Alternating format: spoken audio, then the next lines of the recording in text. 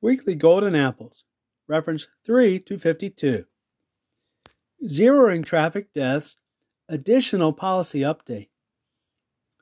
Further, along the same lines of practical assistance, there are many mishaps taking place due to lack of awareness of vehicle travel integrity.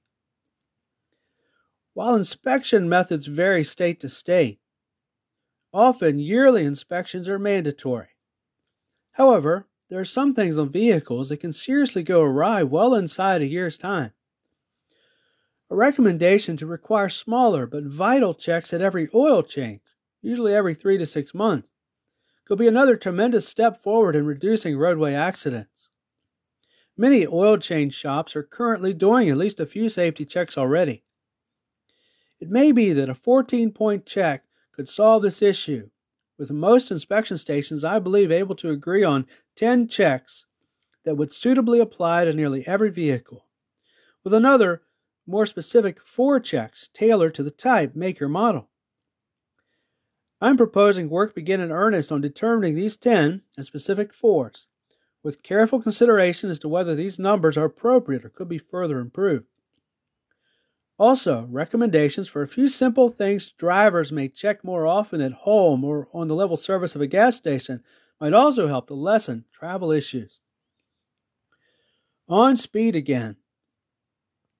Another crucial aspect of the issue of traveling speed arises on two-way roads already with limits around 55 miles per hour. Accidents occurring with traffic oncoming can seriously amplify the risk of tragedy to all those involved, for much the same reasons as described earlier. On larger highways, the speed reduction will allow for fewer accidents causing spin-outs and multiple collisions. On the other roadways, the full limit of 55.999 or 56 may be permissible with a clear road ahead, but must be reduced as oncoming traffic is in view to a reasonable limit of 45.999 or 46 gradually, with at least a light tap or hold on the brake pedal to alert any rear drivers to your intentions. As soon as the oncoming traffic is passed, the full speed limit under proper road conditions may be resumed. Also, if you're sure that a vehicle in front of you has a non-working brake light, I recommend a special horn tap to alert the driver so that it may be resolved as soon as possible.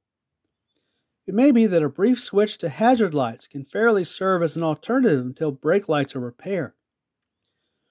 The horn tap I recommend is an initial alerting tap that is heard, followed by 2 shorter or lesser taps.